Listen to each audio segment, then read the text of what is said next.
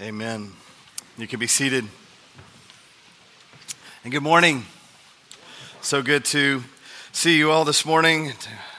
Just have the joy of worshiping with you.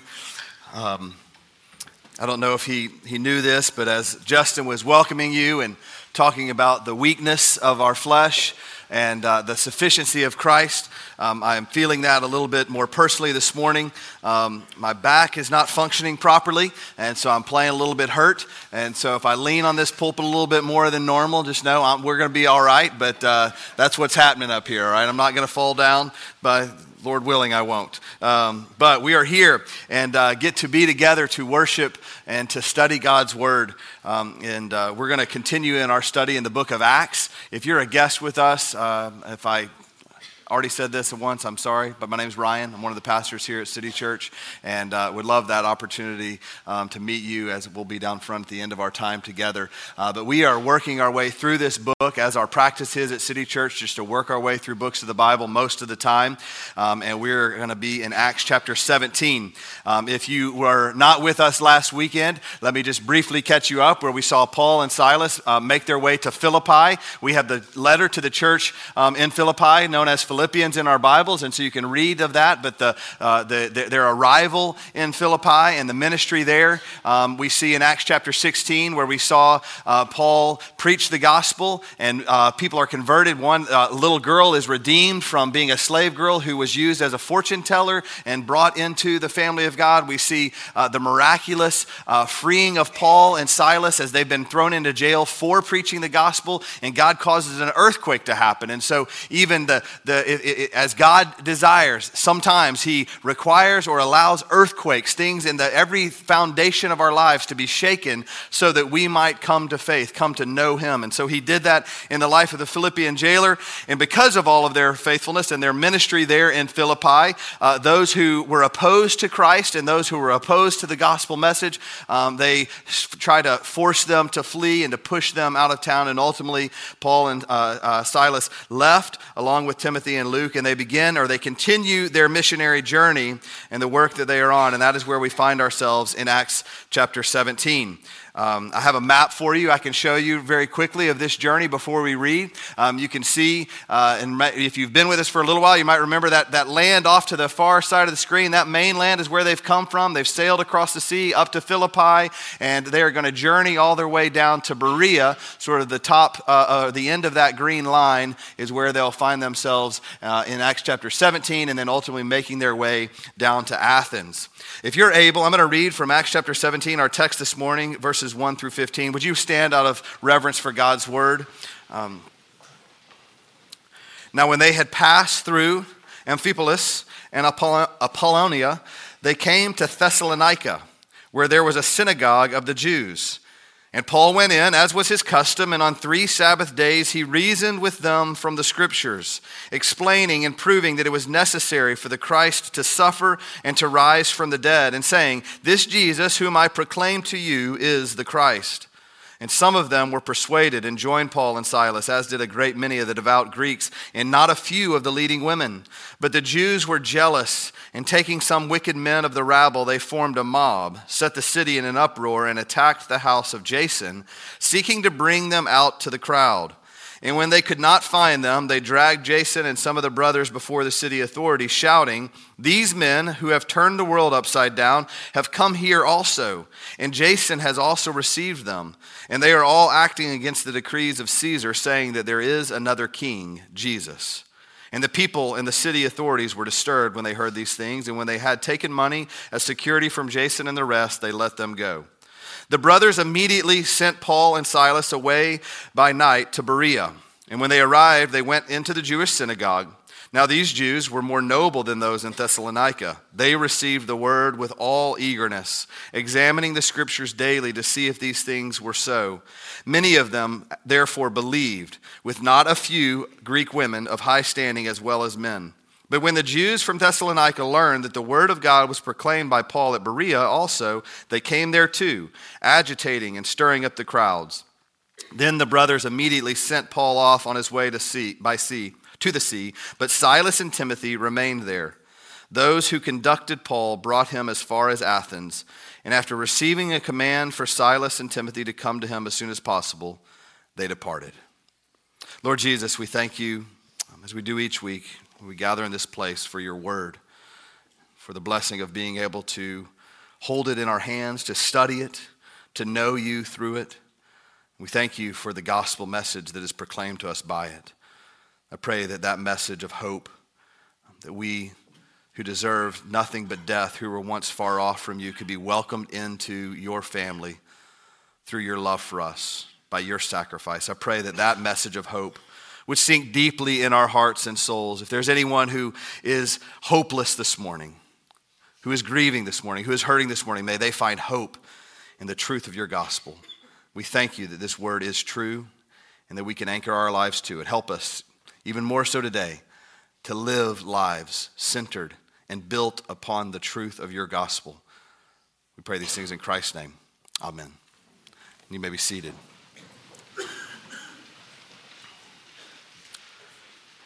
So Paul and Silas, again, making their way on this journey, they make their way to a new city, Thessalonica. We have the letter to the Thessalonians, 1st and 2nd Thessalonians in our Bibles, that are letters that Paul would write after being here in this church and planting this church, establishing this church. And as is their custom this time, whereas in the other parts where they were in Philippi, there wasn't a synagogue that they could go and visit. This time they were able to find a synagogue. And while they went to the synagogue, it says here, it records for us that they went to the synagogue not just once, but for 3 weeks in a row on the Sabbath, they went to have the conversation, to proclaim the gospel, to teach those people of Thessalonica. And we learn through this, as we study this passage, we will see that there's the gospel truth proclaimed and that the gospel message is true. And in 3 different sort of circumstances or 3 different situations, both with the Thessalonians who receive the gospel, those Thessalonians who reject the gospel, and then ultimately through the Bereans, we see the veracity of this true gospel that we believe in. We see the testimony that the gospel is true, and we'll see that through these 3 different groups of people. Well, the first group of people, again, are the Jews who received them and heard them proclaim the gospel. And it says there in verse 2 that they went on the Sabbath day, and it says, look closely, that Paul reasoned with them from the scriptures, explaining and proving that it was necessary for the Christ to suffer and to rise from the dead. Proclaiming that this Jesus was the Christ, was the Messiah. Again, these are Jewish people who have been taught and have been raised up to look for the Messiah, to be hoping for the Messiah, to be awaiting the arrival of the Messiah. And so Paul comes to them to proclaim to them that the Messiah you've been waiting for, the Messiah that you've put your hope in, the future of your life is rooted in the life that is in Jesus, that he is the Christ. And through the way that he talks with them, though, I think that there's this great opportunity for us to see how it is that we go about in living out the testimony of the truth of the gospel. And that's through reason. The testimony of the gospel is established or is prevailed over people or with people through reason. Again, it says that he reasoned with them from the scriptures, explaining and proving that it was necessary for Christ to suffer and to rise from the dead. That word reasoned could be translated or more fully translated as a dialogue. Paul, as he goes into the synagogue, he is proclaiming the gospel and he is teaching, he's informing the people, but he's doing it through a dialogue. He's having a conversation with them. He's explaining and teaching. This isn't some sort of beat them over the head with this information. He doesn't come to attack them. He doesn't come against them. He comes, and it says that he reasoned with them, that he engaged in a dialogue with the Jewish people to help them understand why Jesus must come, why he had to go to the cross, and ultimately why he had to be raised from the dead, and in doing so prove that he was the Christ. So often when we think about sharing the gospel, explaining the gospel, living the gospel out, we get confused about exactly how we are supposed to do that. But I love that the way it is illustrated here, that it is through a conversation, through a dialogue. Sometimes we think of that gospel conversation as one-sided, as one way. Clearly, Paul is addressing, he's aware of the things that his hearers would be pushing back against. How could God die? How could the Messiah be someone who would be put on a cross? How could he be that low if he's God? There's all these ideas that they had in their minds from their upbringing, from being raised in a certain tradition, that they could not reconcile that Jesus was the promised Messiah because of what he did. And so Paul engages with them in a dialogue to help them understand how Jesus was the Messiah. Now you're thinking to yourself, well, Paul had a lot of great words. Paul might have had a lot of great words. He wrote many of them down for us, but I want you to pay close attention to how he went about reasoning with them. It says that he reasoned with them from the scriptures. He reasoned with them from the scriptures. This wasn't something that Paul just sort of came up. This wasn't an ad hoc conversation that he had with them. No, Paul was reliant upon, was leaning on, was utilizing the scriptures to have the conversation with these people, to express the gospel and to teach them about Jesus. He used the scriptures. Again, you may think to yourself, well, I'm not very good with words. Sometimes we give ourselves a pass. We don't have the conversations. We don't engage in the dialogue. We don't welcome people into our lives and start to have a conversation with them about who Jesus is and why we've put our trust in him, why he is the hope of our lives. We don't do that because we're fearful. You may have said to yourself, I don't really know if I have the right words to say. I'm not sure I could do it that way. You know, Pastor Ryan, you are trained and you have all of this or that. Again, none of that is what matters. We all have been gifted with one very important tool, the Word of God. He didn't reason with them out of his own creativity or his own ability, his own strength. No, he talked about, again, as Justin alluded to, how he was weak, how he allowed so much of himself to be put down, and what he elevated was the scriptures. And so when we engage in conversations, yes, we do so as we understand our friends, we get to know our neighbors, we spend time with our coworkers, we understand their worldview, we try to get a perspective of how they build their lives. And every single one of us, if you really take a few moments to think about it, I'm sure as you think about the people in your life who are far from Jesus, who do not have your faith, you can understand, you can paint a little bit of a picture of where they put their hope in, or why they are so heartbroken in this situation, the challenges of life that they've experienced. And we take all of that information and we say, let me apply the truth of God's word, the scriptures, to that, to point them to Jesus, to give them hope. This is why the third thing that he does there is it says he reasoned with them from the scriptures. He explained. He explained and proved that it was necessary, not just that it's what happened, but that it was necessary for Jesus to lay down his life, to go to the cross so that he could be raised again 3 days later. And that proved that he was the Messiah. That word that is used and translated for us as explaining is used by Luke in another place to paint the picture of the opening of the womb, giving birth, life coming. This is exactly what Paul did. He had a conversation and a dialogue with the Thessalonians to help them understand how Jesus was and proving that Jesus was the Messiah. And in doing so, he explained and new life came. We don't have to beat people over the head with the gospel. We have a conversation with them. We engage with them in their lives and we reason with them and we elevate the scriptures and the truth of God's word so that new life can come. Paul followed the model, the perfect model of Jesus himself in doing this. Do you remember Jesus on the road to Emmaus, where he met his disciples? These were the men who spent 3 years walking with him, spending life with him, seeing all the miracles that he had done, doing all of the things, hearing his teaching. They were present for all of it. They were right there with him. And in Luke 24, Luke records for us, after the resurrection, Jesus meeting these same disciples. Look what it says in verse 25. And he said to them, this is Jesus speaking, "O foolish ones, and slow of heart to believe all that the prophets have spoken. Was it not necessary?" Do you hear that connection? Was it not necessary that the Christ should suffer these things and then enter into his glory? And beginning with Moses and all the prophets, he interpreted to them in all of the scriptures the things concerning himself. Friends, this is Jesus. And Jesus doesn't appeal to his own experience, his own creativity. He doesn't talk about his life. Remember when we did this and remember when we did that and all of those sorts of things. No, Jesus himself has a conversation with his disciples, those that spent 3 years with him. He talks to them and explains why it was necessary that he had to go to the cross to atone for sin, to pay the penalty for sin, to settle God's right justice and the wrath of sin, and then be raised up and entered into his glory. And what does he use the whole way to do that? The scriptures. He appeals to God's word. Paul, after him, does the same thing. He has a conversation where he explains, teaches through the scriptures, through utilization of the word of God to help them understand who Jesus is.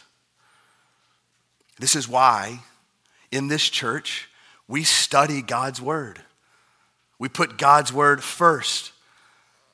In our preaching, the way we preach, the way we teach in other venues as we gather in Bible studies and do all of the things, we are rooted to God's word, because if we don't know God's word, if we don't have God's word rooted in our hearts and don't know how to apply it, don't know how to illuminate it, don't know how to communicate it to our friends, we're not going to have the ability. They're not going to believe because we convince them. They're going to believe when God meets them through his word.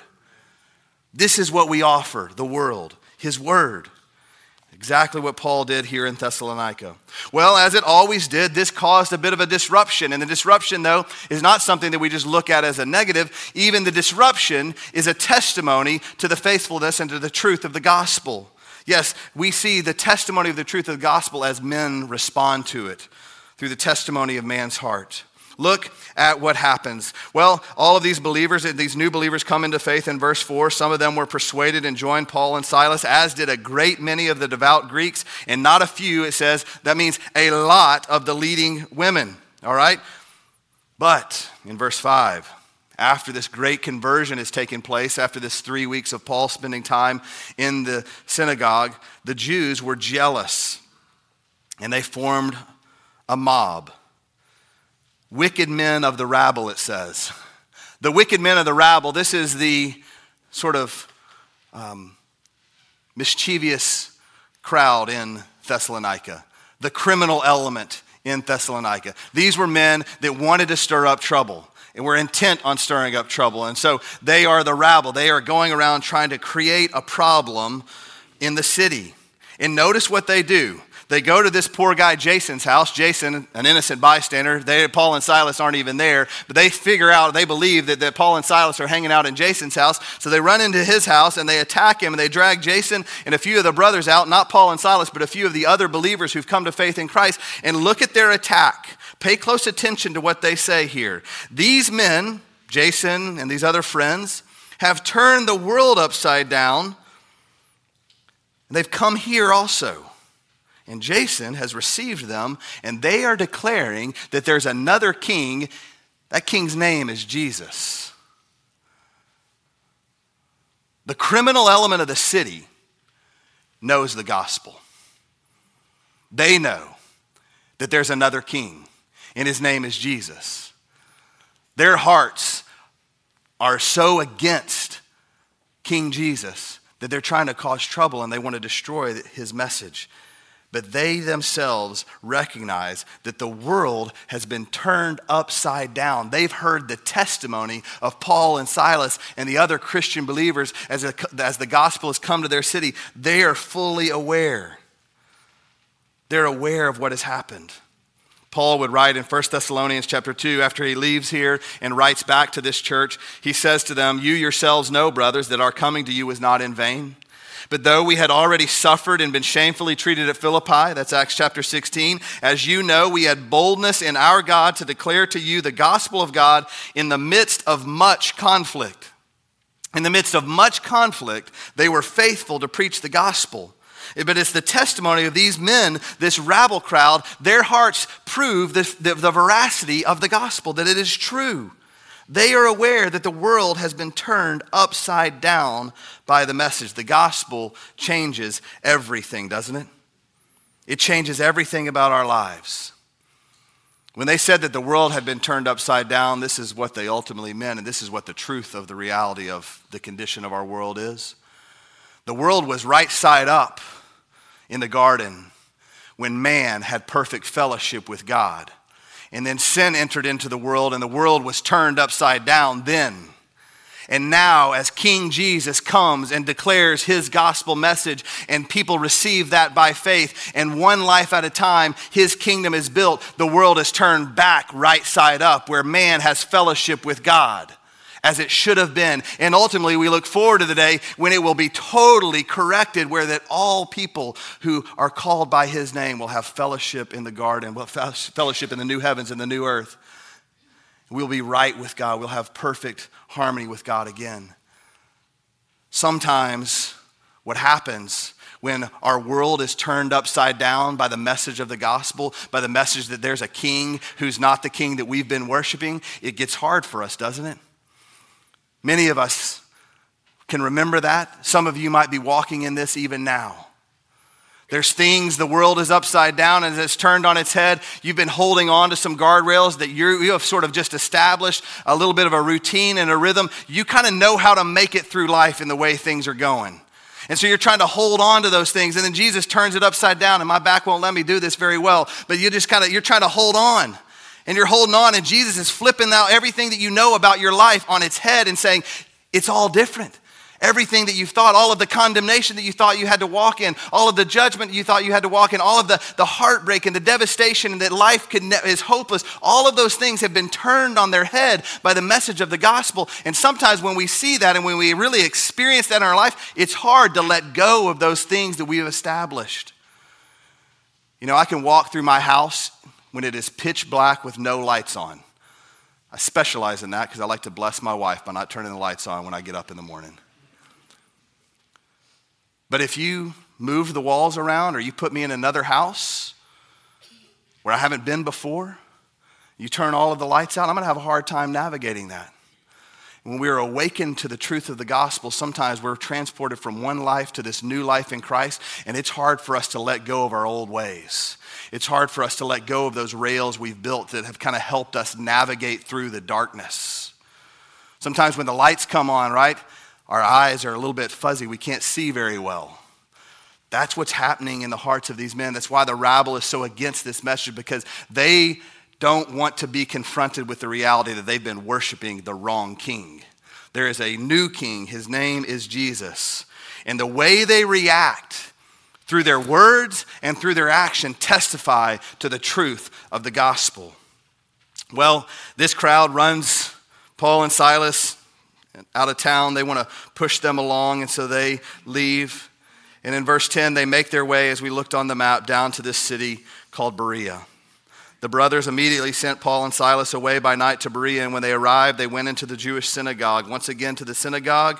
These Jews, however, it says of them, were more noble than the others, more noble than those in Thessalonica, because they, look closely at these words, received the word with all eagerness, examining the scriptures daily to see if these things were so. They received the word with eagerness, and they examined it daily to see if it was true. The gospel, the truth of the gospel, is proven through the testimony of the word of God. Notice how they respond. They responded, they received the word with eagerness. With eagerness. There was an excitement for them in receiving the word of God and hearing the word of God and seeing it taught to them and learning. And then that excitement, they turned to a life of examining and looking at the scriptures daily. It became part of their routine. It was the way they lived their lives. One of the things I love about our church, I think this is where I can have some non-sinful pride in our church, in this family of God, is that we have elevated the scriptures, and there seems to be in this place an eagerness for God's word. You come here every week, And whether it's me or someone else, you are offered not much other than God's word. I give you God's word and that's it. We study it, and yet you still come. And there's an eagerness to study. In our midweek gatherings, men's and women's Bible studies and fight clubs, we see people coming with an eagerness to study God's word, with a desire to know God through his word. Brothers and sisters, God is blessing that, has blessed that, and will continue to bless that as we press on in pursuing God's word together. We must have an eagerness for God's word. And that eagerness should lead us to a daily desire. This is one of those things, perhaps you find yourself saying, I don't know if I'm that eager. I know you may be talking about some other friends in the room, but I'm not sure that's me. Let me just invite you, ask God for that. Ask him through prayer. Say, God, would you give me an eagerness to study your word? Would you give me an excitement about your word? Would you help me to want to study and to know your word? So many other things that can fight for our attention. And we must be people who are eager to study God's word. And it says, second, that they examined it daily. Romans 10:17 says, faith comes from hearing, and hearing through the word of Christ. Paul says that we come to faith in Christ through the hearing of this word. If you're a believer today, it's because you've heard the word of God at some point in your life, whether it was moments ago or years ago, and you believed in that faith. And as we continue to study that word, as we're going to grow in our faith, we're only going to be strengthened if we continue in it daily. If we're lacking, if we feel as if there's some sort of distance between us and God, or that relationship is waning, anything like that, it's not because, as we so often say, you've heard this from other people before, it's not that God has moved, it's that we have. And we need to reinvigorate our lives and ask God to give us an eagerness and an excitement for his word. A great preacher of old, one of my favorite dead guys, A.W. Tozer. It's always good to read guys who've gone to be with Jesus. He says in his book, Pursuit of God, complacency is a deadly foe of all spiritual growth. Complacency is a deadly foe of all spiritual growth. If we're not growing in our faith, it's because we're not spending time with Jesus, daily studying his word. Many of you, like me, have children. And I remember when my boys were younger, we'd go to the football games on Friday nights, we'd have a great time, and they would disappear as soon as I showed up, or we showed up. And then somewhere about the middle of the first, and again in the middle of the second, and then middle of the third, they'd run up and they'd ask for $1 for some candy or a drink. Praise God, it used to be $1, first of all. But anyway, they had asked for that $1 to go get something. They'd show up and then they'd run off. They'd disappear and I'd never see them again. Come and ask me for the $1, run away. Now, you can imagine if the relationship that I had with my sons was simply where they came looking for $1 every now and again when they needed something, when they wanted something they desire, and that was the extent of the conversations, the time that we spent together, that'd be a really sad and broken relationship. And yet so many of us in our relationship with God and our complacency, we've settled that yes, one time in our lives we put our faith in Jesus and that's enough, and we haven't spent time with him and his word. We don't spend time studying his word. We haven't had a desire to grow in that understanding of who he is, and our faith seems to be waning, and we're blaming him when all we've been doing is running up into the stands asking for $1 every now and again, and then forget about him and disappearing from his life and our life completely in the other days of the week. We need to be a people who have an eagerness, who study God's word. And look what God's word calls those people. He commends those people as noble people, people of royalty, who spend time with him studying his word. So as we study his word, let us be people who are eager to hear it, who, as it says here, examine what we hear.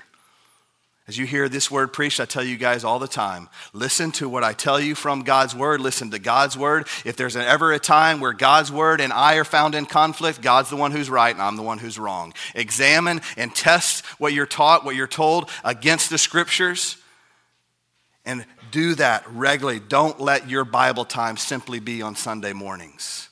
Spend time with God's word and in God's word.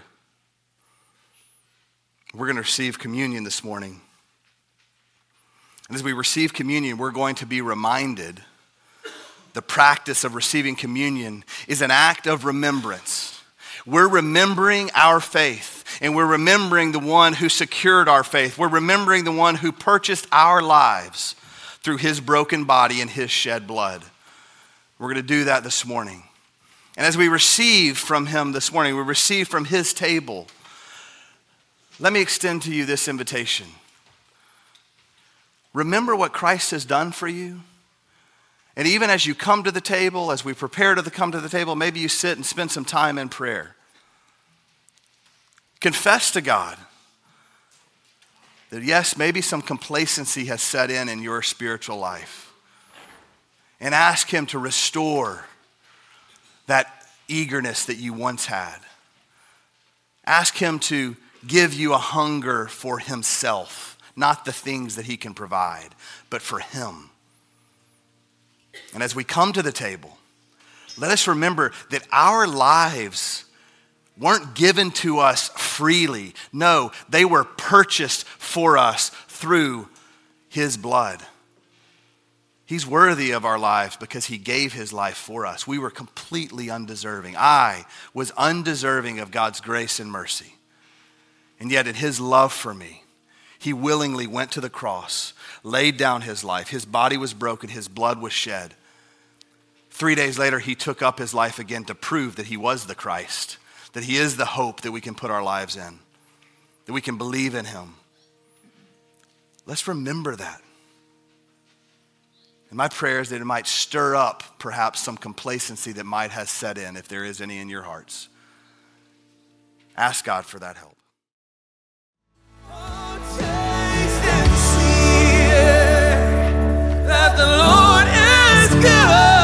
Thanks for joining us for the preaching of God's Word at City Church Melissa.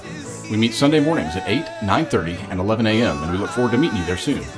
City Church Melissa, for the glory of God, the good of the city, and the hope of the world. Oh.